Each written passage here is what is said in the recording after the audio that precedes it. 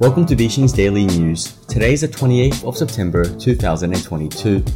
We'll be covering an analysis of the Wintermute hack, insights on Axie Infinity, and a risk assessment on Frax governance. Let's get to it. On September the 26th, an article titled Analysis of the Wintermute Hack, an inside job was published on personal Twitter to discuss the possibility that the initiator of the Wintermute hack was an internal member. The following are his main judgments. Currently, the prevailing theory is that an EOA, which is an externally owned address that made the call on the compromised Wintermute smart contract, was itself compromised via the team's use of a faulty online vanity address generator tool. The idea is that by recovering the private key for that EOA, the attacker was able to make calls on the Wintermute smart contract, which supposedly had admin access. This theory comes from the implicit assumption that admin access would have also been sufficient in itself to execute such a compromise. This study will refute that idea through the analysis of the smart contract itself, its interactions and transactions that are considered to be the ones initiated by the hacker. In said analysis, we will see the knowledge required to execute this hack precludes the possibility that the hacker was a random external entity that simply discovered or recovered the private key to an unsafe EOA that the team failed to revoke admin permission for. In other words, the relevant transactions initiated by the EOA make it clear that the hacker was likely an internal member of the Wintermute team.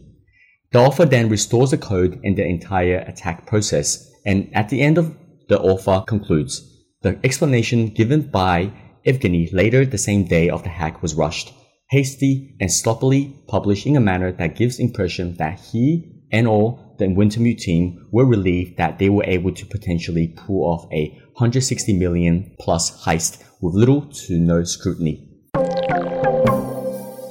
On September the 23rd, token economist Ben Lilly published an article titled Insights on Token Design, discussing token design. Here are the main points. The user base for the gaming industry is more than twice the size of China. And in terms of revenue, it will slot in at number 41 between Pakistan and Chile in terms of GDP. All of these leaps in development were thanks to advances in tech, and the latest ones has us the most excited, blockchain-based gaming.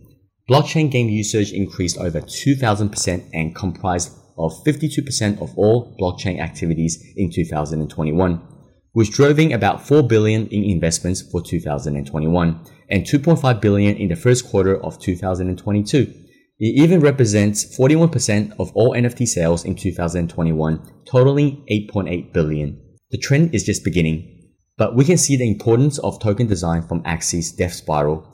If you design token systems or in-game economies, you need a set of tools. Most teams employ a combination of Excel, Figma flowcharts, and case studies of previous projects. This is what we did for some time as well. But at the end, there was no dedicated piece of software to really tackle the main problem of designing an economy, which is a pretty glaring issue if you think about it. Developers, artists, sound engineers, and graphic designers all have a myriad of software programs to choose from. Token designers, not so much. Next, the author discussed whether Axie will return to the top. We do not think the game will realize the same success as it did before. Part of this has to do with carrying capacity. Similar to growing populations, if economies grow too fast, then the population can exceed the amount the economy can sustain. If this takes place, then either two things happens. The economy dies out, or the amount of users the economy can sustain is permanently lowered.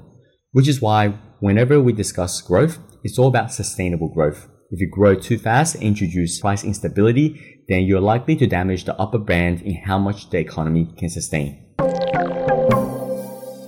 On September the 27th, Crypto Risk Assessment published an article titled Risk Assessment Frax Governance, discussing Frax's governance risks. Frax assets compose roughly 21.5% of Curve's TVL, and their pool captures 32% of CRV emissions. The Frax protocol is currently governed and managed by the core team multisig, controlling over 1.2 billion of assets, even after deploying governance contracts. Frax is implementing an improved governance module that removes the trust dependency on the core team multisig and swings the majority vote to VIA FXS holders. The Curve DAO should monitor the governance implementation, following up if it is not complete by year end. The Curve protocol has become integral to DeFi, ranking first in DEX TVL and second in DEX volume. It was recently highlighted that Frax, a protocol deeply involved with Curve, uses multi-sigs operated by the core team to control protocol funds and governance operations. A December 2021 Trail of Bits audit graded the decentralization of the protocol as weak and stated, contract owners have near complete control over the system. While the concept of governance exists, its role is unclear. Given the level of integration between Curve and Frax, the risks posed by the core team multisig to the Curve protocol must be assessed. The current use of a multisig in the governance and management of Frax does not pose a risk to Curve, given the value of Frax assets in Curve pools.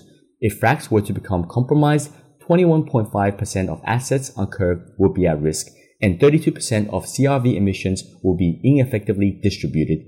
However, the Frax team is aware the current structure is unsustainable and is implementing a secure and decentralized model that shifts majority control of the protocol to FXS voters.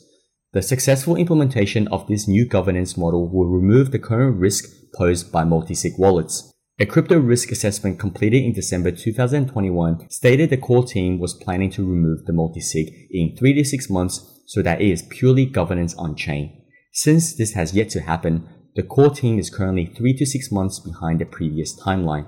Given the information described in this report, I believe that the Curve DAO should actively monitor the implementation of the optimistic governance model but take no action now. To continue hearing more, please subscribe to beachinventures.substack.com for daily newsletter and follow Twitter account Beaching Ventures to hear the rest. This is Celine from Beaching Ventures. Thank you for listening and we will see you tomorrow.